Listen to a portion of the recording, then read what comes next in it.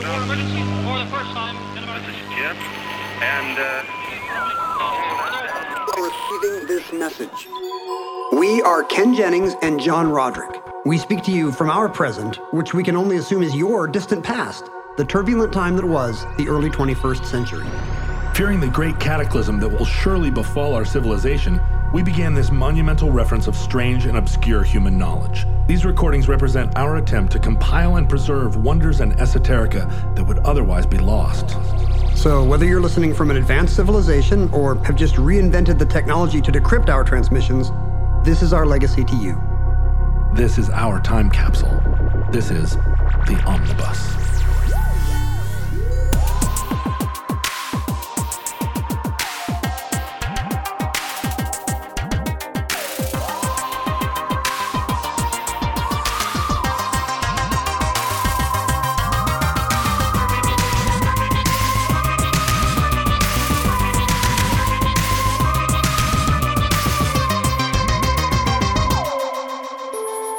You have accessed entry 522.MT0634, certificate number 46598.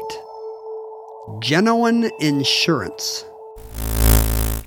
I sell insurance. What a shock. Do you have life insurance? Because if you do, you could always use a little more. Am I right or am I right or am I right? Right. I'm genuinely interested. I'm guessing that you, as a modern American person, have lots of insurance policies on things. It seems like a grown-up should. Like you should have a drawer of your desk full of your various policies. Yeah, right, that are all on pieces of paper that look like the bill from I Am a Bill in Schoolhouse Rock. Some kinds of seals. Have a seal with a little ribbon on it. Silver stickers. You have to have car insurance. I do have car insurance. You have to have house insurance. You have to have health insurance. Right. Under the Affordable Care Act, because our healthcare system is still a disaster. That's true. Although futurelings right now are living in a world where Band-Aids are free, in our world, Band-Aids cost $1,000. That's right. Isn't that amazing? $1,000 per Band-Aid. Yeah. Thank God you only have to pay a copay of $500. People just skin their knees and then they just bleed out because they can't afford a Band-Aid, and that's why Bernie's going to win. So you got car, house, and health insurance. What else is there? I do have life insurance. Okay. I have a life insurance policy. That's interesting. Uh-huh. That's definitely like a grown-up thing. I don't have a life insurance policy because I feel like if I died, it would only benefit all the people around me. That's how yours would work. Mm-hmm. They would collect money from your next of kin if you died because they've got so much more disposable income now. What other kinds of insurance are there? Well, what are the areas? I've actually taken out one of those. You know how celebrities get, like Jimmy Page got his fingers insured? Oh, yeah. Sid Charisse got your button finger got insured? my buzzer thumb insured, yes. Is that right? If anything were to happen to my right thumb, like if it went through a combine, the Amalgamated Mutual Company of Indiana would have to pay me 10 million simoleons. Here's a little Jeopardy query. If you had to do the buzzer with your left hand, how much would that affect your gameplay? Oh, I'm left-handed. I would be so much better. Wait a minute, you're left-handed? Yeah, I've been handicapping myself. Have I been sitting here across from you this whole time and you've been writing with your left hand and I didn't notice it? Notice what a freak show is going on Weird. right in front of you? My mom is left-handed. It's not that weird. It's got to be something like a little weird. 10 to 15% of Americans. So if your left hand was chopped off and you had to click the buzzer with your right hand, how much would that affect your reflex? That's what I'm telling you. I do, in fact, click the buzzer with my right hand. Oh, my God. This story just gets worse and worse. I use my offhand to buzz. Why? To try to give the other fella a chance. You're the worst. No, that is not true. Are you ambidextrous? Many left-handed people are ambidextrous to some degree, and I'm not sure whether that's just because of how brain chemistry works or because if you grew up in a right-handed world, you have to assimilate in a way that right-handed people do not. Mm-hmm. You're code switching? For your benefit, with John. your hand, yeah. I'm thumb switching. Mm-hmm. I believe, in my case, I know that many of the tasks I do right-handed, it's just because I learned that way from a right-handed person. Oh, I see. For example, I throw a Frisbee right-handed because that's how my dad showed me. Because God invented the Frisbee to be thrown right-handed. Right. We could not afford a left-handed Frisbee because those orthopedic left-handed Frisbees cost $1,000. Do you use scissors Bernie with is not your left or president right yet. hand? Scissors. I use right-handed scissors, again, because they never had the lefty one in the Like the school never had enough of the lefty kind. So. Right. And computer mouse, I learned to do right-handed because if you grew up in a right-handed home, you can't just keep swapping. I grew up in the age of the corded mouse. Right. So you just can't keep swapping to the other side of the keyboard. Age of the Corded Mouse, one of the all-time great novels of our generation. My favorite Death Cab for Cutie song. That's interesting. You know, Jason Finn, the drummer of the Presidents of the USA, plays on a right-handed kit, but he plays open-handed rather than cross, like a typical drummer will play the hi-hat across the snare. With his right hand. And Jason plays open because he's left-handed. There was, who's the guitar? Did Jimi Hendrix play a right-handed guitar just strung backwards, I think? Upside down. He played it upside down, right, exactly. And Kurt Cobain did that too. So you got to assimilate because that's what the man wants you to do. And so because I kind of got used to clicking left-handed and playing right-handed and playing video games right-handed, I click on Jeopardy. Interesting. Right-handed. Huh. But that does not answer the question about what kind of insurance I have. Another thing that makes you a special flower. A super freak show. Well, when you think about it, what are the things where you take on risk and you would like to mitigate that risk somewhat, share that risk among other people? Ultimately, insurance is a thing that evolved over time because people felt like they were taking risks that if they lost the gamble, if the ship sunk, they were busted. And they wanted to share that risk among a larger pool of people. I do this when I go out to eat. I have a hard time with a big menu trying to narrow down what do I actually want. I kind of get paralysis of choice.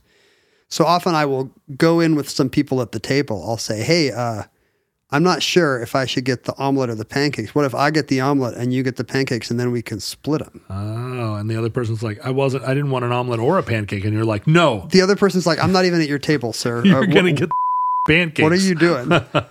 So yeah, I feel like I do things like that to mitigate risk. We do it all the time. I do it in restaurants too, except in the choosing of restaurants. Where should we go to eat? Oh, I don't know. We could go to Thai food or French food. And I do that as a way of of removing some of the risk of having chosen the restaurant and it turns out the restaurant is bad. My wife and I are both so accommodating that we have worked out a system where by picking a restaurant, one of us narrows down from infinity restaurants to say 3 to 5 and the other person narrows down to 1. Oh, narrows it down to 1. How is that different from choosing? The other person chooses from the list of 3 to 5. I see. That's not bad. I think we can all agree that 1 restaurants would be a narrower selection than 3 to 5. I mean, I was thinking that then the next person had to narrow it down to 2 and then you would cast lots. We just pick a very narrow restaurant, one of those Seattle diners that's kind of boxcar style. It's always intriguing to me how banking and insurance arise out of a kind of natural process of expanding the scope of trade and expanding the desire to make a profit. And because you just don't need it if you're growing your own supply. If you grow your own. Growing my own sorghum. If you're just sitting in your thatched cottage eating nothing but the sorghum and the millet that you brought in last harvest. Right. What do you need insurance for? But even if you're trading directly with someone, here's some sorghum, can I have some of your millet? There's not a ton of risk there. There is a risk that someone's going to give you some subpar, some bad millet. Yeah, bad millet. You're gonna get written about for your Persian exploits for selling bad metal. You're gonna get bad ingots. Yeah, but the risk is fairly personal at those early levels. But as trade expands, and particularly when you are trading with, or you're trading over long distances, or where you're trading with people you don't know, or you're just gonna have to send a bunch of gold out on a camel and hope that cardamom comes back. That's right. There ends up being a lot of risk, and depending on how much you have invested in any one given transaction, you every time you take the risk of being wiped out or ruined. And to be fair, that was true in an agrarian life as well, one bad weather season or whatever. But in that case, you had a solution. You would just die. You would die. All those people would just die if the sorghum didn't come in. But the earliest forms of insurance were I think insurance that we could all kind of recognize, and you and I described it a little bit with the restaurant thing, but the first form of insurance is sort of paying fealty to your king by bringing him a sacrificial lamb. You're insuring yourself against trouble in the future by by making yourself a friend of the court, or by saying a good word about your neighbor. All of these are in different ways used as insurance against future risk. I mean, by that definition, any kind of religious belief is insurance as well. That's right. Yeah. I've got my king. I think to this day, a common kind of Christian joke is to refer to good behavior, the good Christian life, as fire insurance. Fire insurance. Oh, look at that. Because your Jewish neighbor is going to be burning. Lol. But also, concepts of like shared aid within a community. If one person's house burns down, it behooves the whole village to chip in to rebuild a house for your neighbor, rather than to let that neighbor's house burn down and everybody closes their door and pulls the shades down. People back then had no problem realizing that there's a communitarian, so there's a strength that will only come from looking out for each other. Right. Whereas today, a lot of people are like, well, why should I get health insurance? I'm not sick. Why should I pay for her health insurance? Well, because if she doesn't, she's going to start breathing coronavirus on you. So that's right. Right. Or she's going to put up a tent in your yard and start digging through your trash, which is, it's a lot easier just to help your neighbor. But then again, who cares? It's all going to hell. Is that your rebuttal? Is that your rebuttal to Christianity? Yeah, who cares? John, help your neighbor. Yeah, but on the other hand, what a hassle. Ken, I know that Mindy is a great cook, but do you guys eat out a lot under normal circumstances? Yeah, we usually go out on weekends. And I got to say, lately, we've been eating more takeout than usual because, small businesses need our support now more than ever. And a lot of them are just getting by on carryout. Yeah, we were a very restaurant eat-out based family culture here at our house. We like to go out and eat at our favorite restaurants, but lately that has been nigh on impossible, and we've been ordering food into the house. And what do you think? Well, it's been kind of great. We've been using Postmates, and they bring the food right to the door. And lately, the delivery driver just sort of sets the food there at the front door and waves via con Dios. And then we're both supporting our favorite restaurants and also getting delicious food that we don't have to think about. Postmates can deliver your burgers and your sushi, but they also do grocery delivery. They can deliver from anywhere. Convenience stores, you can get clothing. Right. It's a one-stop shopping, and the stop is your house. I was sick once, and they got us some Gatorade and some stuff from the drugstore, some, Band-Aids and flu medicine. It was great. Yeah, you told the story before, and it's always Band-Aids. That famous flu essential. Look, I cut my finger the other day and had to use several Band-Aids. What was the last thing that you got through Postmates? We actually ordered, I love the Blatt bacon, lettuce, and avocado and tomato sandwich from before, but this time I ordered that in conjunction with a thing of macaroni and cheese with bacon and tomato on it. Fancy. It was really good. Fancy pants. It was really good. Well, for a limited time, Postmates is giving our listeners $100 of free delivery credit for your first 7 days of signing up for Postmates. To start your free deliveries, download the app and use the code Omnibus. That's code Omnibus. You get $100 of free delivery credit, and there's no minimum purchase. That'll last for your full first 7 days after you download the app. Anything you need, anytime you need it, Postmate it.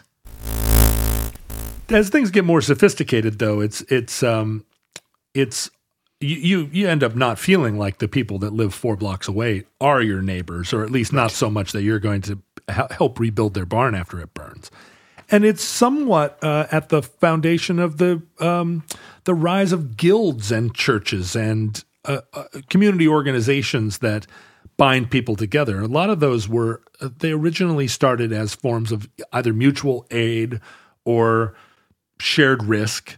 When it becomes harder to see the direct the direct survival connection between groups of people. Right. Let's formalize it. You identify as a Mason, for instance, the other people that share your trade, or you join any church really is part of the idea of a church is that you have shared values and then you come to one another's aid. And that is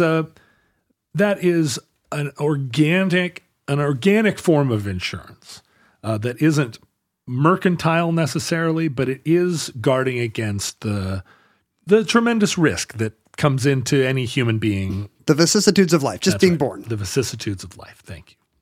But as early as the Code of Hammurabi, there started to be a kind of institutionalized idea, and insurance and banking or money lending go sort of hand in hand. And as the one, banking and loaning money are another thing that are kind of nascent in any exchange. But as money becomes real, as money becomes representative of material wealth, then there's almost immediately an instinct or a desire, a market for money being loaned. But banks per se didn't really formally exist until the Middle Ages. Most money lending was part of a capitalist exchange. Someone would say, I want to take this millet and put it on a boat and take it to sell it over here. And someone else would say, I'll pay you, I'll enter into a partnership with you, basically. I'll put up the money and then directly reap a percentage of the profits from your... In millet, probably. In millet or in whatever you're trading, in frankincense or whatever you're trading that millet for. And a lot of the early prohibitions on usury that actually kind of are throughout the Abrahamic religions come as a result of some discomfort at people profiteering off of one another, taking advantage of their misfortunes. The Torah pretty clearly says, you cannot charge interest on loans to other Jews, but you're somewhat obligated to charge interest on loans to people that aren't Jews.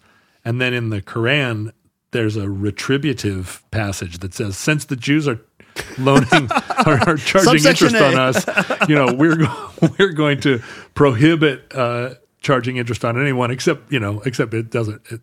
We can do it to the Jews. The Quran does not say that you can charge interest to Jews.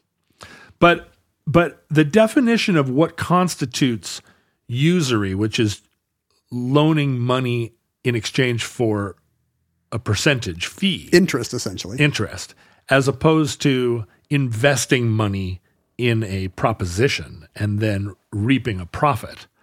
That distinction is sort of at the core of where the idea of insurance comes from. It's a weird distinction. Does it seem uncharitable that you would profit from someone else's misfortune? Is that the idea? Well, profiting off someone else's fortune is good. They're going to have something to share. I think that the idea, what usury is just profiting off of the use of your money.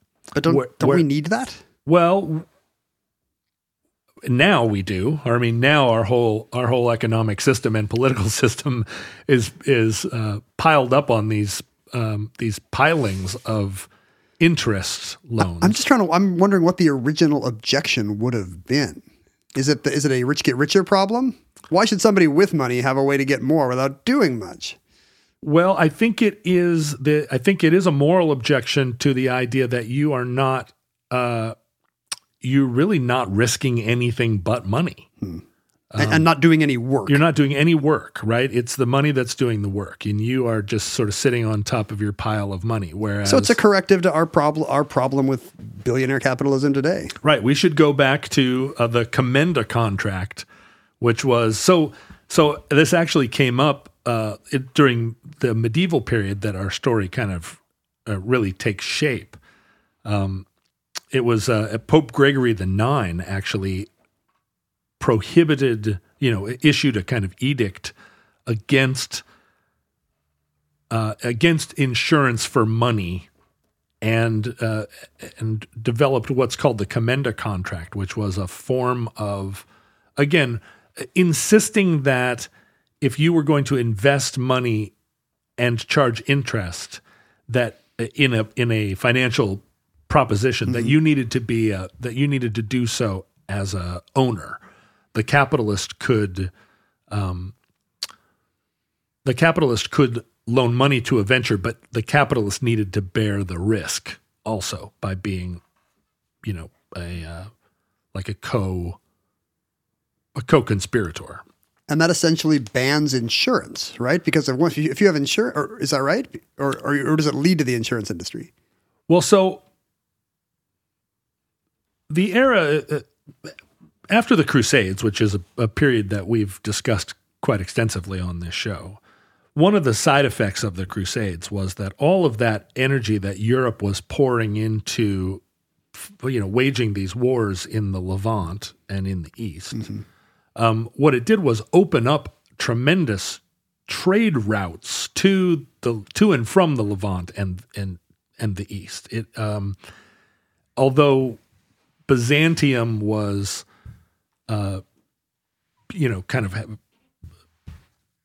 degraded by the Crusades, we did now have tremendous shipping resources, like paths were laid, relationships were built.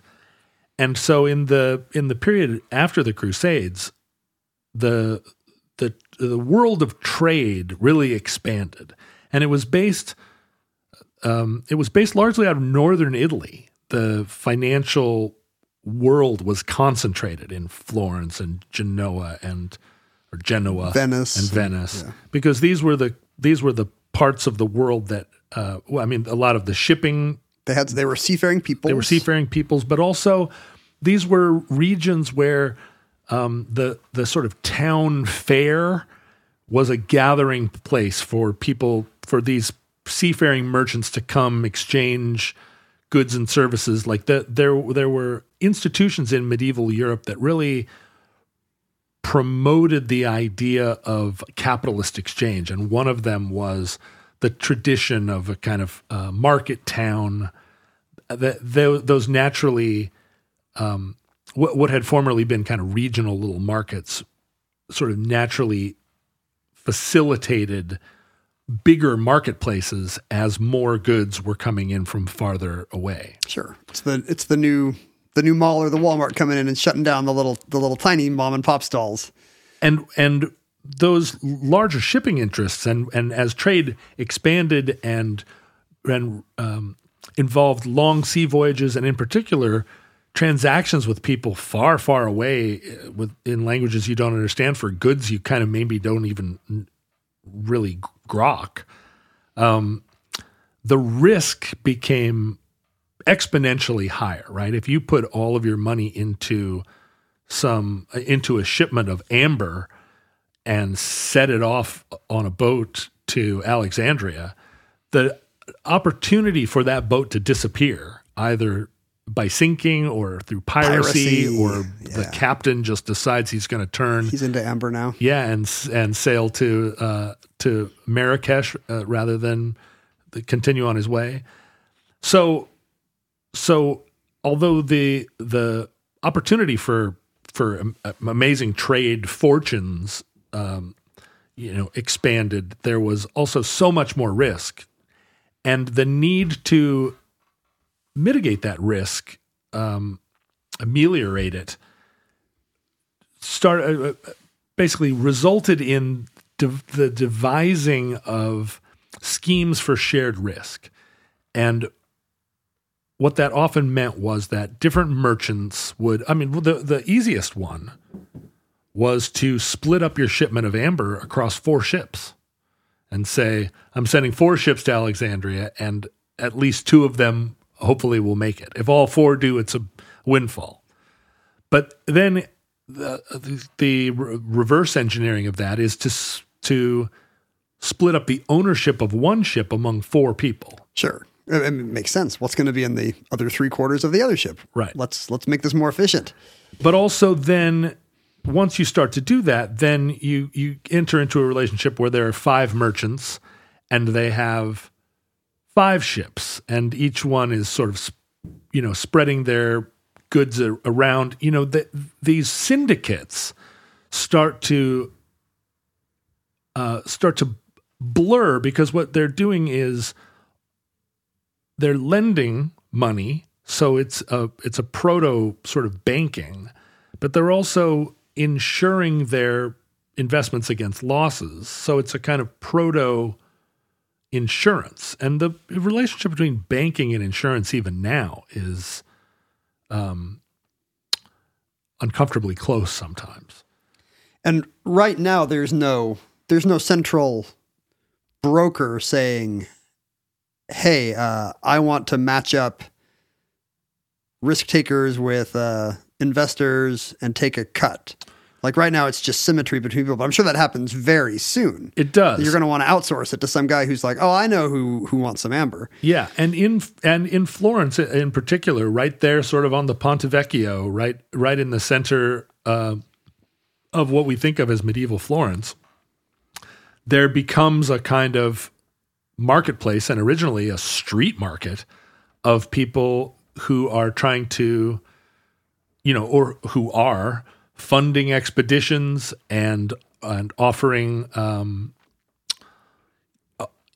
in exchange for a premium of ownership. You could get an investment to go off on an adventure, and pretty quickly merchants realize that they don't.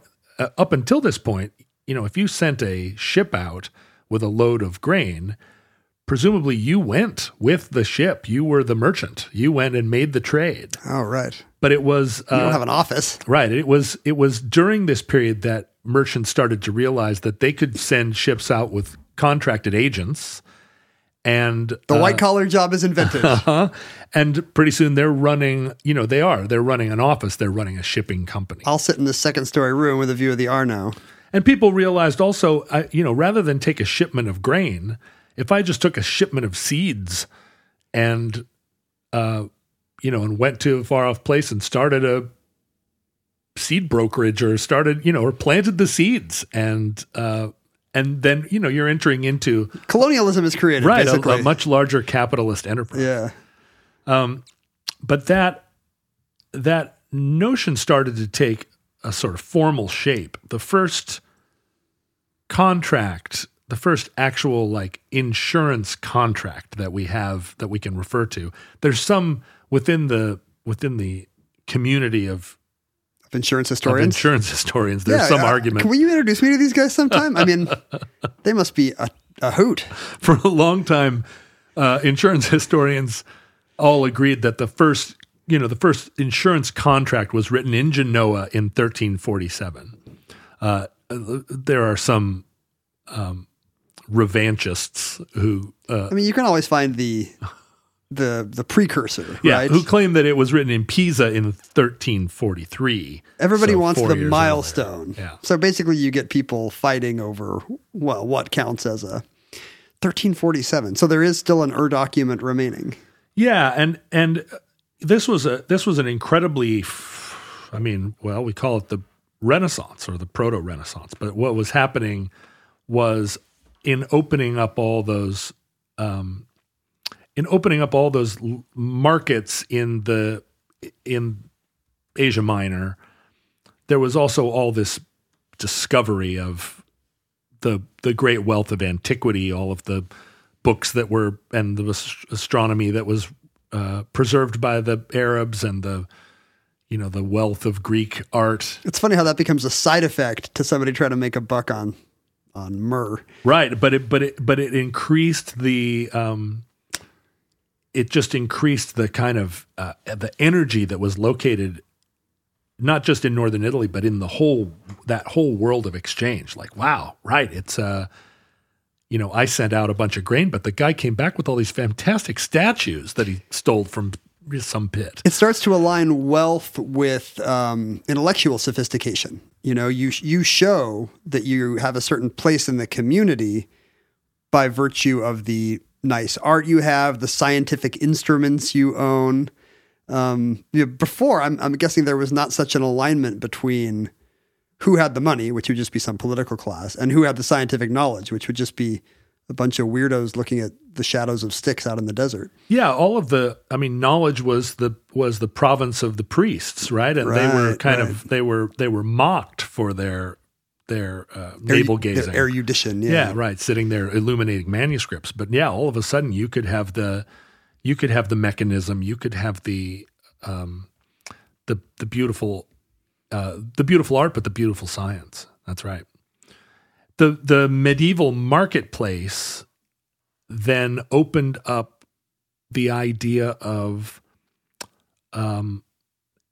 access to beautiful things to a middle class. Right. And now all of a sudden, if you were... Middle class just meaning somebody who hadn't been born into aristocracy, but now suddenly has some agency in life. Has money because they are part of this trade mechanism, right? Where they take some money, they buy something, they trade it to someone else. Pretty soon they've doubled their money, and they're, if you're engaged in the trade of exotic spice or of fantastical materials, right? You want to be part of that, have some ownership in it yourself. So you see this burgeoning idea of disposable income, luxury goods, which hadn't previously existed.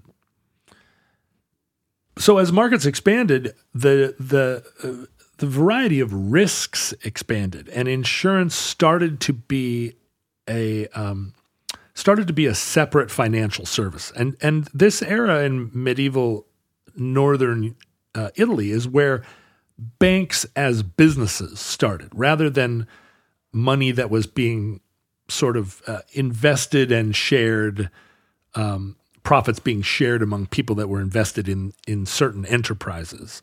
The rules about usury started to change, and formal banking became a banking where money was being loaned at interest. It occurs to me that you need an educated middle class for some of these institutions to form, because you can't have insurance without somebody doing some kind of math, like whatever the early equivalent of actuarial tables is.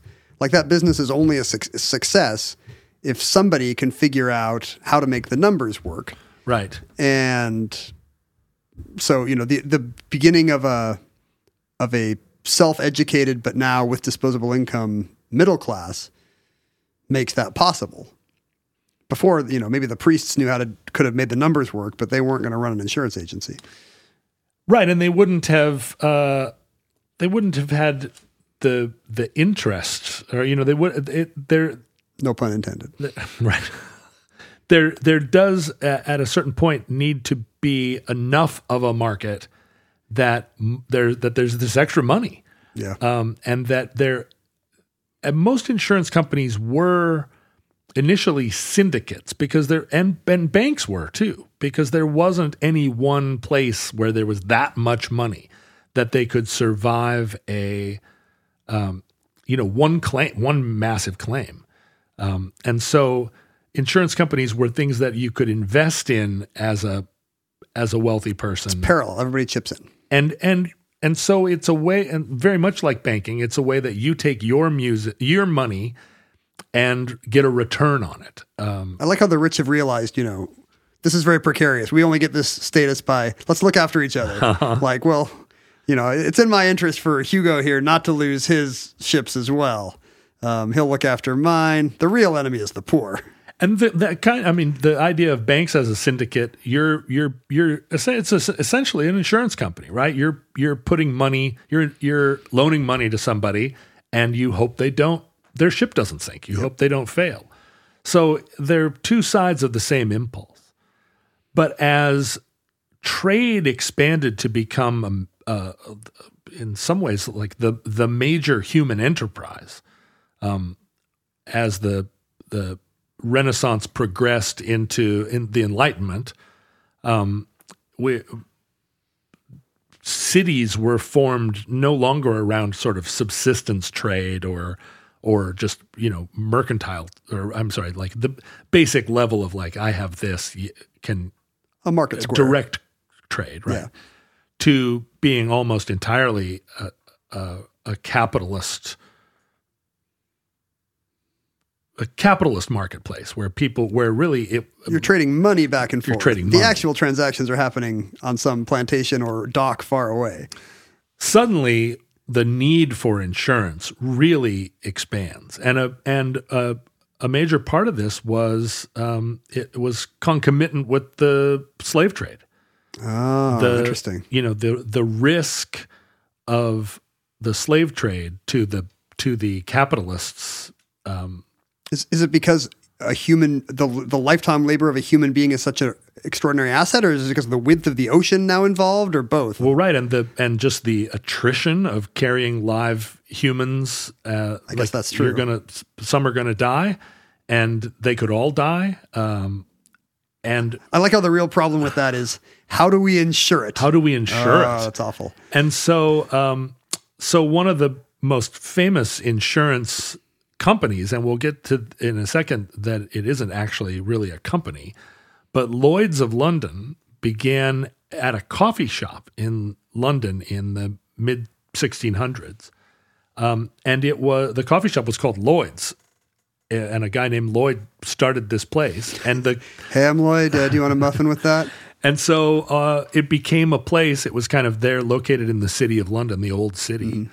It became a place where ship captains and shipping interests, just guys in waistcoats, went for coffee.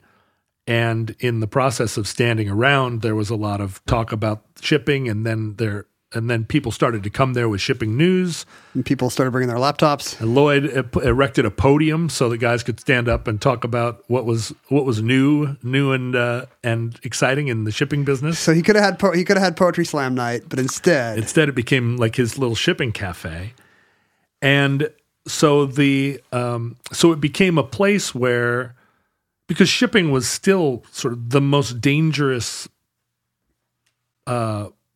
dangerous component of global trade. It was still... It's the weather. It's right. If you send a covered wagon out with some sorghum and it goes awry, you can kind of trace it, or you can at least, have a guess of what the last tavern was that the caravan passed by. But a ship, as soon as it leaves port, it's gone, baby. It's gone not until it reaches its destination, but until it returns to the London dockside and reports that it made its transit to the Ivory Coast, and then to Jamaica, and then to Florida, and then back. I think it's a common element in folktales at the time. I think the Charles Perrault Beauty and the Beast has something where it's not like the Disney one where the dad's a crackpot inventor. He's like he's a middle-class shipping magnate with 3 beautiful daughters, but then something goes wrong. Like, that's the twist of fate in a lot of folktales of the period, is the ships sink. And it gives you a twist at the end. I think maybe in the original Beauty and the Beast, the ships show up and then they all live happily ever after. Oh, they didn't sink all along. It's a way to introduce drama, because I think there probably was a lot of drama for people biting their nails and standing at the dock. Don't the king and queen in the movie Frozen die in a shipwreck? That's there's true. A lot of dying in shipwrecks. Or the fan theory is that they become the parents in Tarzan. They wash ashore in Africa. Oh. And actually have a separate baby who is raised by apes. How clever. That is disproven by Frozen 2. Let me keep up with the Disney conspiracy theories for you. Well, along the way, Lloyd realized that his real business was in facilitating shipping insurance, and so the cafe morphed into an office. But it was Lloyd's is not actually an insurance company. Lloyd's is still a syndicate.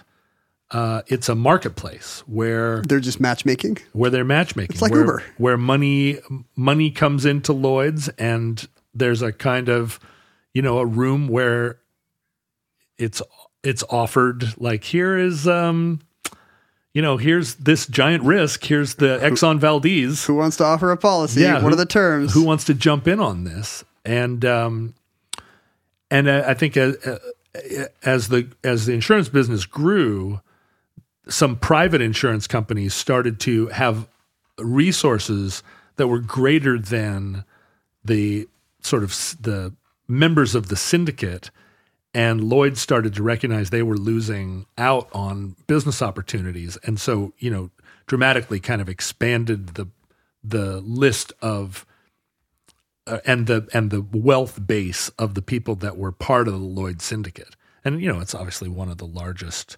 insurers, but it's really a place of insurance rather than like State Farm, for instance. And they've gotten pretty far on their name, Lloyd's of London. It's classy, nice. It's alliterative. It's like Ken Jennings. It doesn't have farm in the name, which I think is a problem with a lot of insurance companies today. State Farm. Do you really want a farmer insuring your car? So Ken, 2 days ago, if you recall, I told a story as part of this promotion for meh.com. Oh, you're saying the H now. Meh. No, I'm saying meh. It was 2 syllables just now. The proper way of saying meh. Somehow you managed to put like a little AE encyclopedia into it. Little digraph. Meh. Meh. It's the Scandinavian deal site. Meh, this site that has a styrofoam head of you back in their on the top shelf of some archive. And because of that, they can force me to do their will. But they are a daily deal site, and they have they've put together this promotion where I told a story 2 days ago, and if people love that story, which I'm sure everybody did, you can go buy a thing on Meh, buy one of their daily deals, insert the code JOHN, and it will tally it. You'll get $5 off the purchase, but it will also tally it as a vote for my story. Today, you're going to tell a story. If people prefer it, not if they like it, but if they prefer it to my story, which is a high bar, they're going to put in Ken in the promo code. Coupon code thing. And then you'll still get the same $5 off, but it will tally as a vote for Ken. And at the end of the month, we'll compare whose story got more votes in the form of meh purchases. And then we'll have a rematch. And then for the following month, we'll have a rematch. And this will be to decide not who is your favorite host, unless your favorite host is me, but who told the best story. Please vote your conscience, unless you're a John voter, and they probably don't have a lot of disposable income from Meh anyway. So that's meh.com/omnibus, and then enter our names. Okay, Ken, go. You told a story from your childhood about, the young John Roderick emerging, and it's amusement park related. And that reminded me of something that happened to me when I was 4 years old. Wow. My dad was about to graduate from law school, and we had been pretty poor in law school. I mean, not actual American poverty, but the temporary poverty of grad students. All 4 of you were splitting a box of macaroni and cheese. It was 4 of us. My brother had just been born a year or so ago, and my mom was making do with a $12 grocery budget every week, which was rough even in 1977, 78. And that was $24 in today's dollars. My great grandma was sending us money every week so she could buy a bunch of bananas. We got banana money every week from great grandma. And my parents said that we'd been scrimping and saving. We were finally going to buy something very exciting for the whole family to celebrate Dad graduating from law school. And I knew what it was. In my mind's eye, I knew what this special treat was going to be. And so I had my heart set on this. And my mom and dad gathered us together and said, all right, here's the family surprise. We, after Dad's law school graduation, are going to go as a family to Disneyland. Yay! And my face fell and a little tear rolled down my pudgy 4-year-old Ken cheek because my parents were like, what's the matter? And I was so sure of what the surprise was going to be. I was so sure I was finally going to get a copy of the game Boggle. Which I had really wanted for a long time. So 4-year-old me was just despondent that we were going to have to go to Disneyland instead of getting Boggle. Now, Disneyland turned out to be fun, but sure, that's pretty on brand for me. Is this an ad for Boggle or for Med.com? Well, if Med.com sells Boggle, you can really kill 2 birds with 1 stone. So you'd seen Boggle on television, and you were like, sure, who hasn't? This is the game for me. Who hasn't seen those glamorous ads for the board game Boggle, or more ambitiously, Big Boggle? So anyway, Ken has told a story that tries to tug at your heartstrings with his not just his youthful poverty, but also The mawkish sentiment. this charming story about what a little baby nerd he was. Don't fall for it. So vote for my story at meh.com/omnibus by putting in my name when you buy your super cool item. No. Go to meh.com/omnibus and type Ken in memory of how much you enjoyed my story. One of the things that made Lloyd's of London's reputation was after the San Francisco earthquake here in the U.S. Because the earthquake destroyed a lot of San Francisco. But Seems like that would be very bad for there. well, really, it was 80% of the damage of the San Francisco earthquake was the fires, and so in the aftermath of the in the aftermath of the destruction of the earthquake and the fires, a lot of insurance companies tried to renege on fulfilling their policy, because if you had earthquake insurance but your house burned down, the insurance company could say, well, it wasn't an earthquake that destroyed your house, it was a fire, and vice versa. Asterisk. Right? If you had fire insurance, it was like, well, wasn't it really an earthquake? Luckily, insurance companies never look for a way to get out of stuff that today. But Lloyd's, crucially in that moment, under the leadership of one of their kind of like head underwriters, a man by the name of Cuthbert Heath. Wow. There's a lot of ths That's in hard there. to say. Cuthbert Heath. No, you Come just said on. Cutbirth. Well, it is Cuthbert. Cuthbert. Sorry. Cuthbert Heath. Cutbirth is like the umbilical cord. Right. No, Cuthbert Heath. I just want to hear you try to say Cuthbert Heath somewhere. Cuthbert Heath.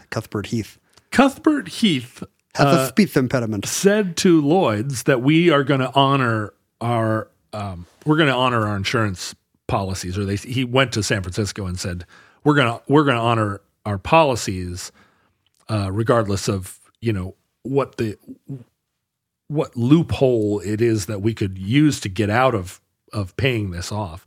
And in doing so, almost, I think, bankrupt the syndicate, but also made the name of Lloyd's, that this was a company you could trust. These guys are the unimpeachable ones. That's right. They are going to... Do you think that's what Cuthbert Heath had in mind? It is. He was like, this is our chance to be... It was a branding decision more than anything else? It was. I mean, I think he probably had he probably had a pretty starched collar just by his name, and believed that there was that there was honor in this. And what was his name again? Cuthbert Heath. Ah, there you go. But also, in the aftermath, there was an awful lot of work done to make sure that policies included fire and earthquake. I mean, I bet there was a lot of fraud too. Like a lot of people after the San Francisco earthquake, a lot of people are like, "Well, that's where the marble fireplace was." Right. And all of Mom's china was broken in the earthquake. The problem with the problems that arose in insurance later that we I think see quite often now are some of the same ones that arose in banking, and in particular in a scheme that's sort of I guess described as reinsurance, which is that insurance companies, once they take on all the liability risk of having insured all these people, want to spread that risk around themselves. Who insures the insurance agent? That's right. And so insurance companies started to buy insurance in one another's risk. And this is a big mega syndicate, basically. Yeah, this is a good idea until you start to get into a thing that we saw also in the mortgage crisis, which is that if one person is insuring wrong, right, insurers it can collapse the whole industry. Are insuring insurance on the strength of their insurance, and you get a kind of a risk of spiral loss, insureception. Where insurance agencies don't know how at risk they are, how many of their policies are predicated on other policies. And we saw this first kind of became a major issue when do you remember the Piper Alpha explosion? There was a North Sea oil rig in the late 80s that blew up in the North Sea, caught on fire, and big explosion. And it was a massive loss, but it spiraled out of control within the insurance industry because there had been so much of this sort of buying and rebuying of risk that it turned out it echoed throughout the whole insurance agency and threatened to be like a market destroyer. Yeah. And then later in the 90s, and this was a thing, and this may end up being an omnibus episode, the fallout from the kind of final acknowledgement that asbestos was a instigator of disease. So all these health claims were actually valid in one fell swoop. Right. After years and years of companies saying, well, we don't know if asbestos or what, Steve McQueen might have died from too many cigarettes. It ended up that there was a kind of, a long tail of all these worker compensation contracts and policies that had been issued over the course of, decades and decades, all coming home to roost at once.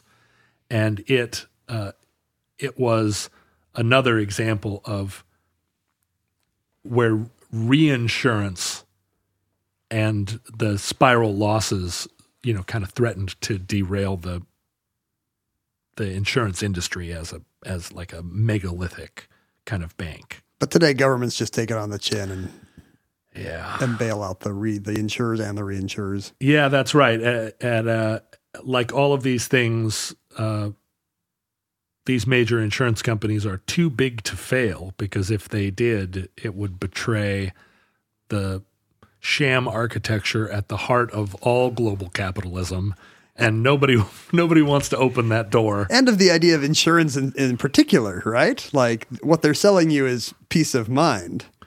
And as soon as it's clear that something went wrong and 100,000 people did not get their peace of mind, who's going to buy that product? Yeah, right. Who's going to rebuy it? As soon as we went off of the gold standard and money became just a completely fictional sort of concept, right? As soon as money became fake. Math was a mistake. Then basically. Insurance became fake. Like it's all just a birthday cake. Yeah, math was a mistake. Yeah. As long as you can see the stuff being traded and stroke your chin and say, deal. The second you've got to bust out equations, that's when you can really start ruining a system. Well, if you're taking 5% of somebody's grain shipment in order to offset the risk of having paid for their barrel of lime juice to keep them from getting scurvy, I can kind of see that seems to be working. But if you are taking 5% of a transaction where someone took 5% of a transaction of someone else's 5% of a transaction, and it's 5% of transactions all the way down, you do get into the world we're living in now, where money is being concentrated in incredible amounts in tiny little small quadrants where you look at the people involved and go, what do you do? What do you do for a living? I hope you work. Do you work 100,000 times harder than your employees? I hope so, because that's what you've got. What they're doing is sitting on an apple crate across the Ponte Vecchio, thumbing their nose at Pope Gregory IX. And probably deciding to run for president.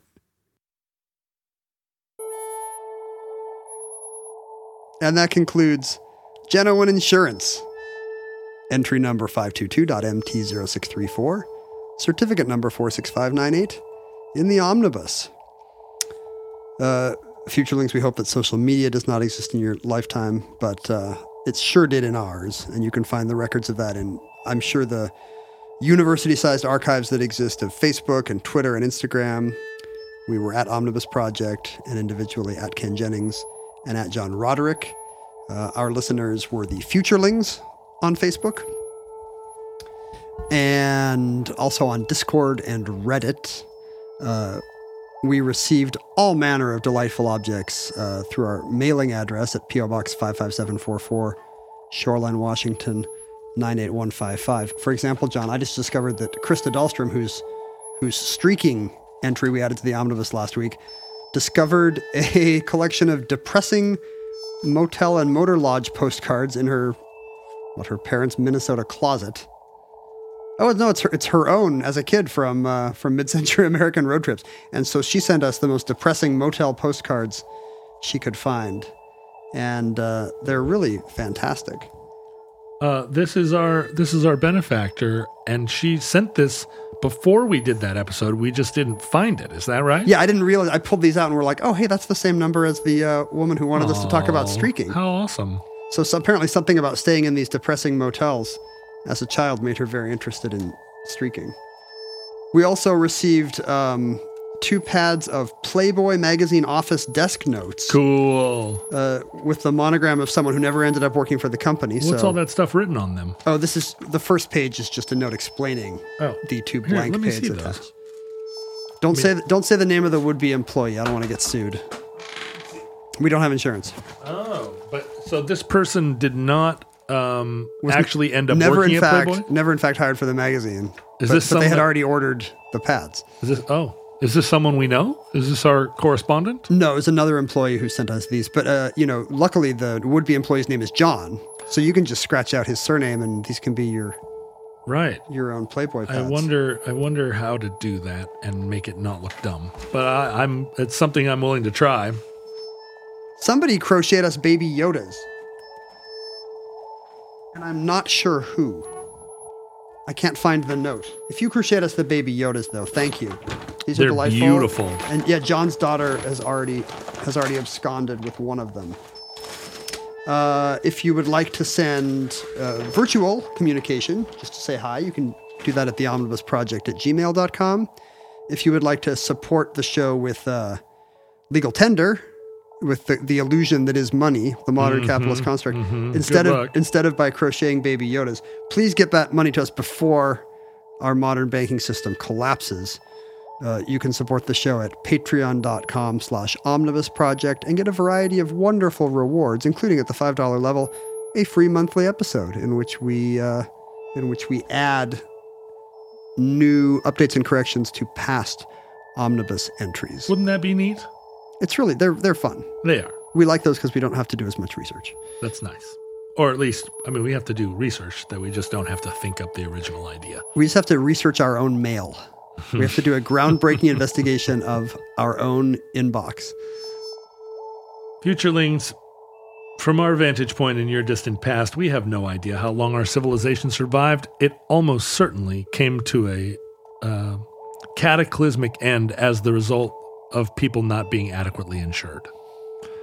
Nobody had meteor insurance. Someone named someone else because they were listed on a Playboy magazine pad, and that person sued, and the people that they sued were not sufficiently insured, and their bankruptcies reverberated throughout their own culture, and pretty soon it was a massive insurance and banking collapse. Fires, people running in the streets, dogs and cats. What started the fires? Sleeping together. Hysteria. Hysteria is what starts fires. When you're really hysterical, do you start fires? Absolutely. That's a real peek inside your troubled mind. I ain't no fire starter. I'm fierce.